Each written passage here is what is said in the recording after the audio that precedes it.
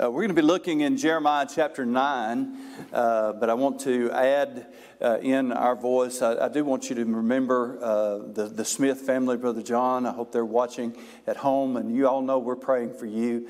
They're going to be in Houston, MD Anderson Hospital. Is that correct? Right hospital, I think, isn't it? Yes. For 4 weeks, and they're going to be staying in a hotel part of the time.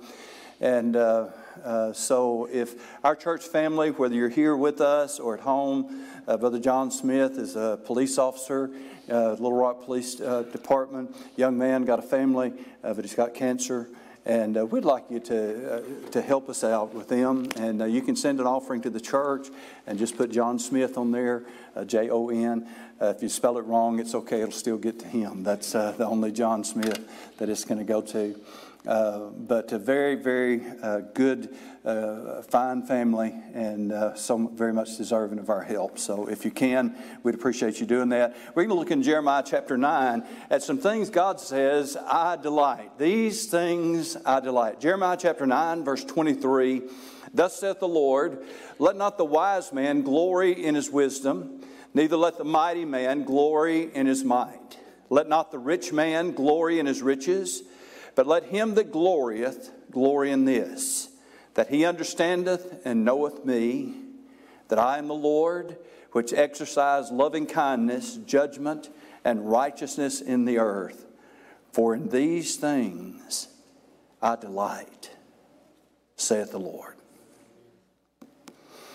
This is a glorious passage of Scripture in Jeremiah chapter 9, describing the things that God delights in, things in which God delights.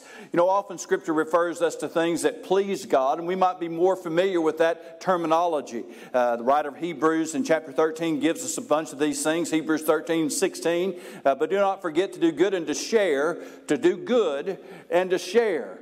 To do good and to share.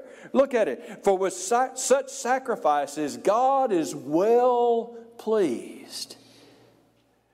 On down in verse 20, Hebrews chapter 13. Now may the God of peace, who brought up our Lord Jesus from the dead, that great shepherd of the sheep, through the blood of the everlasting covenant, make you complete in every good work to do his will, working in you what is pleasing in his sight.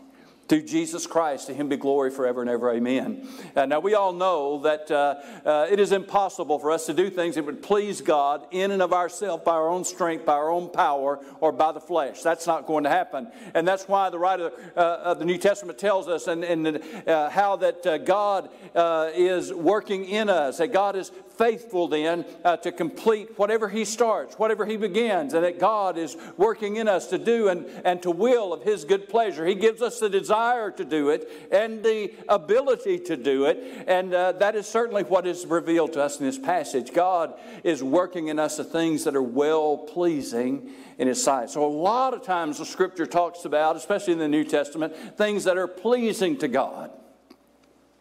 But here in Jeremiah, we find the story of things that God is just delighted in.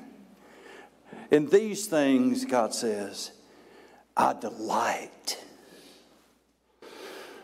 And one of the things that makes that stand out to us is the setting in which that statement is made in Jeremiah chapter 9. And to pick that up, you have to go back all the way to the beginning of the chapter, where Jeremiah starts out with a famous lament in verse 1.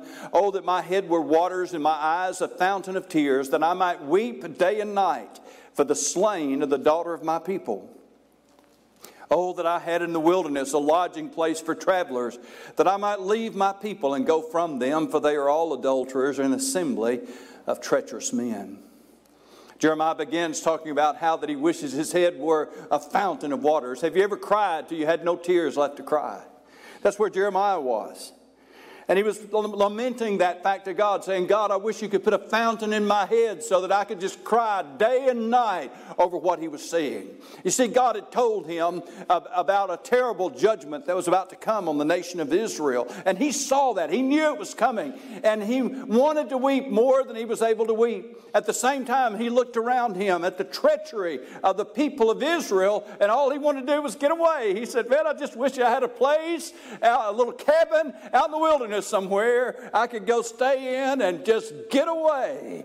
Does anybody besides me feel like getting away would be a good thing? Y'all remember I said that here in a few weeks. In a few days you'll understand. Jeremiah then was struggling with these feelings that he had, deep emotional feelings, deep burden for the people of God. And God would respond then in verse 3. He said, like their bow, they have bent their tongues for lies. They are not valiant for the truth on the earth, for they proceed from evil to evil, and they do not know me, says the Lord. And so God doesn't leave Jeremiah wondering why he was bringing that judgment upon them.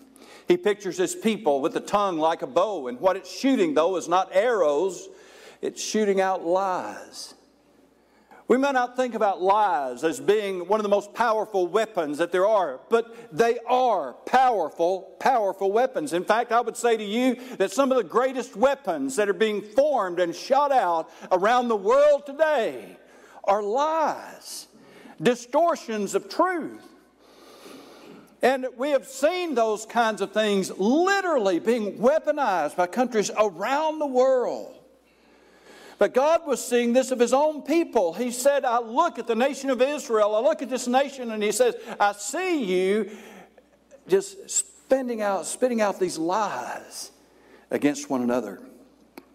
And that wasn't all, because He also said, you're not valiant for the truth. You are not valiant for the truth. That is, you're not courageously standing for the truth. So not only were they giving themselves over to lies and using lies and spreading lies, but they were also refusing to stand for what they knew was the truth. Now, God's not done yet. He'll go on. Verse 4, everyone take heed to his neighbor and do not trust any brother, for every brother will utterly supplant and every neighbor will walk with slanderers. Everyone will deceive his neighbor and will not speak the truth. They have taught their tongue to speak lies. They weary themselves to commit iniquity. Your dwelling place in the midst thereof of deceit, though through deceit they refuse to know me. I tell you, there's a whole lot of lying going on in there. Lying, deceit. Not only that, but He said your whole house has become a place of deceit. That's our way of saying you're living a lie. That's what God was saying to them. They were spreading lies, and their whole life had become a lie. God looked at them and He saw lies and deceit and slander everywhere. Does that sound familiar to anybody today? We might wonder why it is that God would be so concerned about lies. Of all things, He's promising terrible judgment to come upon His nation because they had turned away from the truth and had turned to lies. You know, Jesus said of the Holy Spirit in John chapter 15, verse 26, but when the Comforter is come, whom I will send unto you from the Father, even the Spirit of the truth. You know, one of the names for the Holy Spirit of God is the Spirit of truth. Can you imagine how grieved the Spirit of truth, working as He is all around the world, drawing people to God, pointing them to the truth? Can you imagine how grieved the Holy Spirit is of God with all of the lies, all of the deception, all of the untruth that He sees everywhere in the world today?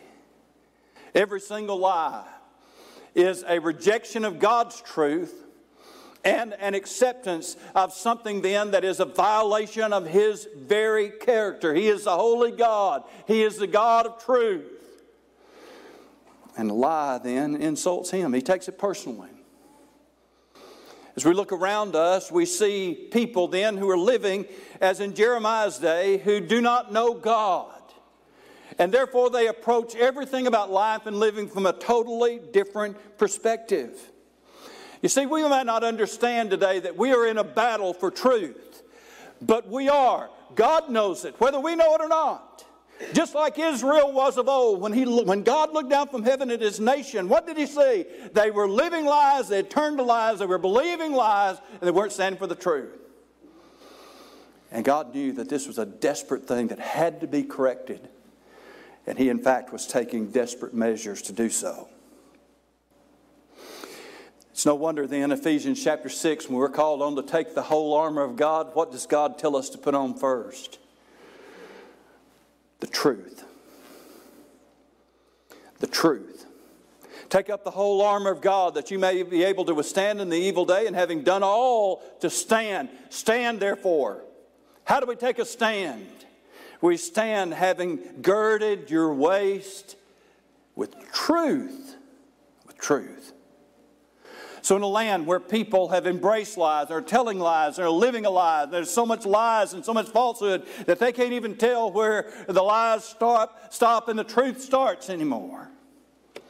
What does God do? Verse 7, therefore thus says the Lord of hosts, now I will refine them and assay them, for what else shall I do for the daughter of my people? Now remember, when Jeremiah was crying out in verse 1, saying, oh, that my head were a fountain of tears. God, I wish you could just open up a spring in my head so I could cry day and night. Who was he going to cry for? The daughter of my people. And now God responds and he asks him, what else can I do for the daughter of my people? You see, God was responding to exactly what Jeremiah was bringing up. The daughter of my people refers to generation yet unborn. To generations to come. The daughter of my people. Jeremiah was weeping because he saw the judgment of God coming upon the nation, and he said, God, what is that going to do to these generations to come? But God instead looks at this time where he is going to refine the nation like silver, where he is going to bring them to the place where all that impurity and all that deceit that they have bought into is all going to be burned up, so that the truth will rise to the top and shine like the sun, and the dross will be scooped away and shown as being the impurity and the dross that it was. And then God tells him, what else can I do? What else can I do for the daughter of my people? God was telling Jeremiah exactly what was happening. He was doing to save generations to come. It's interesting. Probably one of the most famous parts of the book of Jeremiah is in Jeremiah chapter 29, when God talked to them about how that he was going to give them a future and a hope. Now the future and the hope that he was going to bring, same kind of thing that he says here. The future and the hope was being brought about by this present time of judgment. God said, I'm moving now in this way so that in the future you will have a hope. Wow.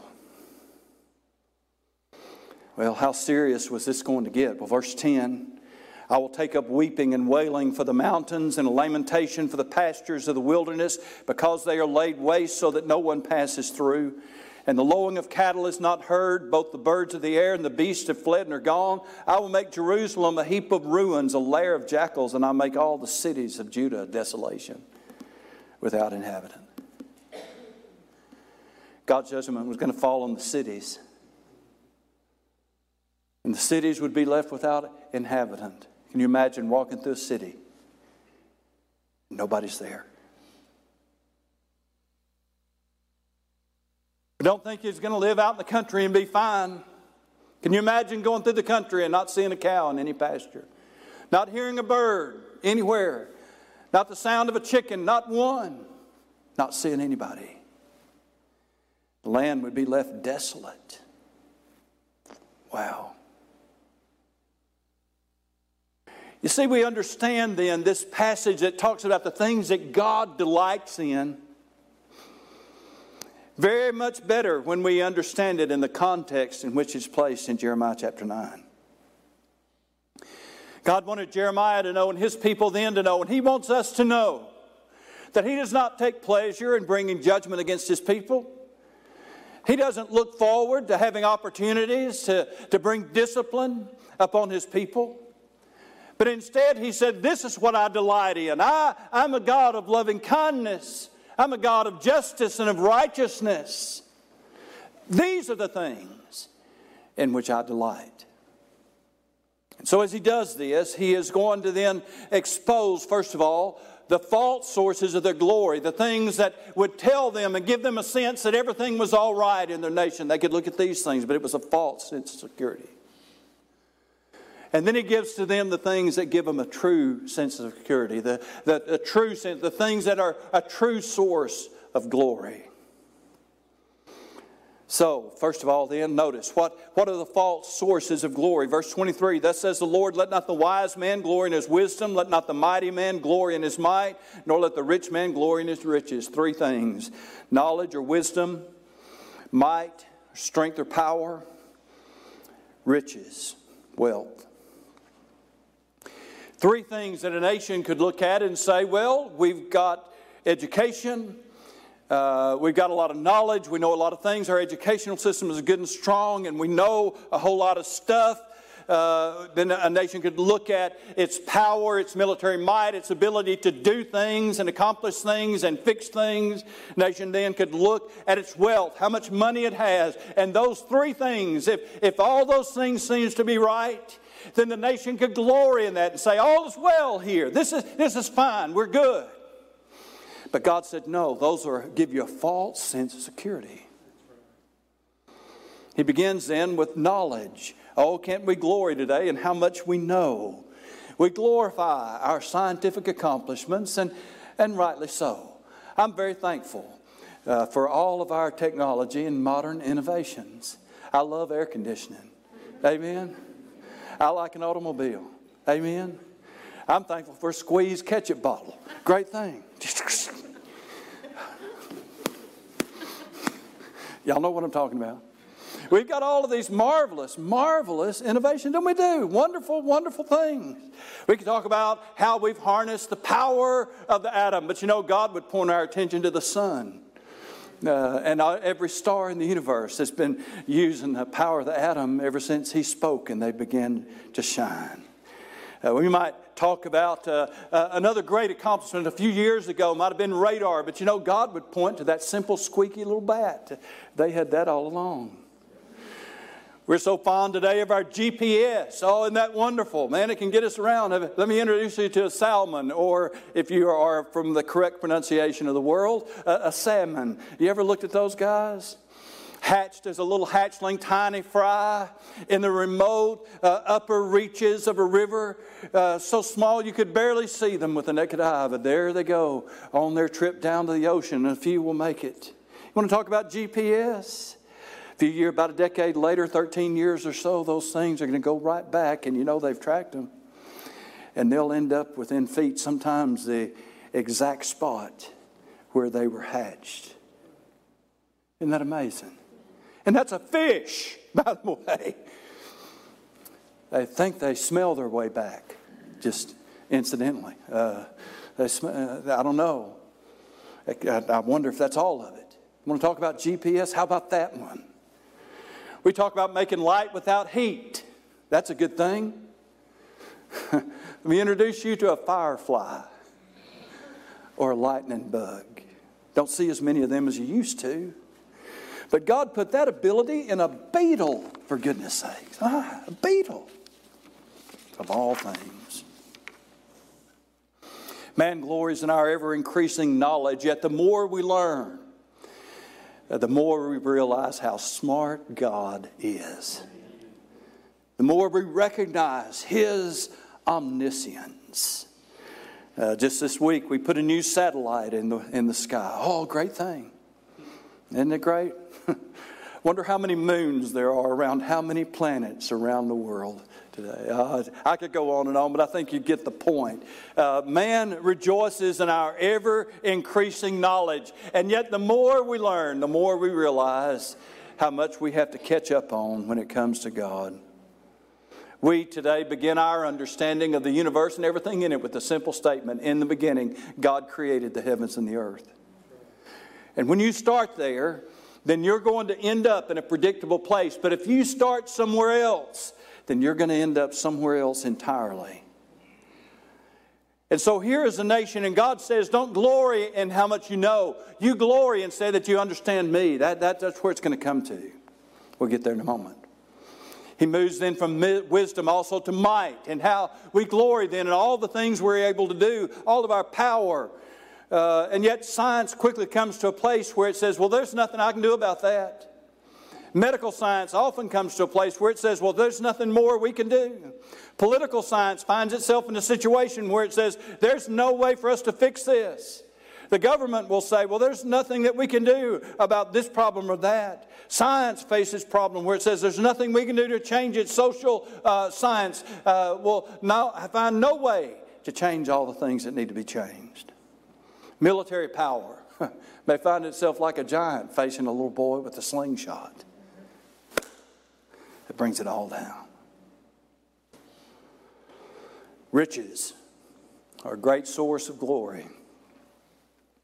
But there's so many things that money can't do for us. No matter how much money that you have. And so we look at these things, education and our wisdom and our might and our power and our military power. We look then at our wealth and we'd look at these things and we'd use that then as a way of saying, well, things are fine. But God says, don't glory in those things. Don't glory in those things because they'll let you down. Instead, he points us then to the things that are the true glory, the things that are a true reflection of the status of the nation. And these are the things that God delights in. Instead of glorying in these things, he said, you glory in this. This is no big surprise. That he understands and knows me. That I am the Lord, exercising loving kindness, judgment, and righteousness in the earth, for in these I delight. A nation then can pride itself on its knowledge and power and wealth, but a nation can have all those things and be headed into ruin, as is demonstrated by thousands of years of human history. Israel was being confronted by the nation of Babylon, and that was being led by the brilliant Nebuchadnezzar. And mighty Babylon had wealth and wisdom and power, but they were all lost. The Greeks would come after. And they too, under Alexander, would have their golden time of wealth and wisdom and power, but it was all lost. The Romans would come after them, and they would have their years of wealth and wisdom and of might and power, but they were all lost. Empire after empire, nation after nation has risen and fell throughout all the centuries, all of them glorying in their knowledge, all of them glorying in their power, all of them glorying in their wealth. And yet it did not stop them from being annihilated as a nation. And gone in the sands of time. So God says, I want to give you something to glory about. You glory, number one, if you know me. And I hope that we all understand today what an incredible thing it is when we have a nation that knows God. And the only way to know God is through Jesus Christ. If you want to know what God is like, you have to look at the cross of Jesus Christ, because there God showed to us who He is and what He wants to do for all of us in bringing salvation. The true measure of a nation is, do you know God? Do you know Jesus Christ? Knowing God isn't about knowing, you see, that He exists, or believing even that He exists. It is knowing Him through Jesus Christ as your own Lord and Savior. You see, the gospel of Jesus Christ tells us that Jesus died on the cross for our sins, that He was buried, and He rose again the third day according to the Scriptures. He was seen by multitudes of witnesses. And when we believe that Jesus Christ died on the cross for our sins and was buried and rose again, and we ask Him then to be our Savior, we believe on the Lord Jesus Christ. The Bible says, and thou shalt be saved. And it is then and only then that you know God and understand who He is and what He does. And when you do that, it's no wonder then that the first thing God mentions is that I delight in loving kindness. God doesn't delight in raining down judgment and fire and brimstone. God delights in loving kindness. How many of you know this morning that God loves you? Say amen. Do you know, has God been good to you and kind to you? Yes, He has. Say amen. Yes. God has been good and kind and loving. And that's what He delights in. We know that then God delights in justice. We may think that we want mercy. We want a merciful God. Let me tell you something. If somebody breaks in your house and steals all your stuff, you're going to want justice. Amen? Huh? Won't you? Sure you will. Sure you will. Justice is a good thing. And God's real fond of it. You read it, it's all over the Scriptures. Yes, God is a God of mercy, and thank God He is, because in spite of our very best efforts, we all still fall short of the glory of God. And thank you, God, that you tell us that if we will confess our sins, that you are faithful and just to forgive us our sin and cleanse us from all unrighteousness. And yet God is a God of justice as well. He loves justice. So you've got loving kindness. And you've got justice, a sense of fairness and of right and what is wrong. And that brings us to the third thing that God does and loves, is righteousness. We could call that just living right. Right living. We can summarize it all that way. Right living. Can you imagine a world where people love one another and are kind to one another? Can you imagine a world where evil is swiftly avenged, where justice reigns and is administered fairly across the board, where what we portray with that justice, with our eyes covered in that symbol in Washington, D.C. before the Supreme Court, that what we portray, justice is blind. That is, it doesn't see any regard to any person's character. Equal justice across the board. We think about a world then where people are loving and kind, where justice and fairness and equity are found everywhere, where people live right and do right, righteousness. We are in a world today where we can honestly say that people don't know how to live right. We might think, well, don't they know what they're doing is wrong? No, they don't. No, they don't. That goes back to where we spoke of a few moments ago, where we talked about in Genesis chapter 1. We start here. In the beginning, God created the heavens and the earth. And that gives us an awareness that we are accountable to the holy and righteous and eternal God. And we want to live in such a way as to please Him. People who start somewhere else end up in another place out somewhere else. And what we know to be right, because God says it's right, not necessarily so out over here somewhere. But as we think about these things, a world of loving kindness, a world of justice and fairness, a world where people live right and do what's right. But just hang on, people of God, because one of these days we're going to live on this planet when it's just that way. It's called the millennial reign of Jesus Christ, when for 1,000 years Jesus will reign over this world. And the Bible says we'll live and reign with Him for 1,000 years. It'll be a time of peace and of righteousness and joy. And down in the heart of every person who is made in the image of God, there is a longing to live in that kind of world.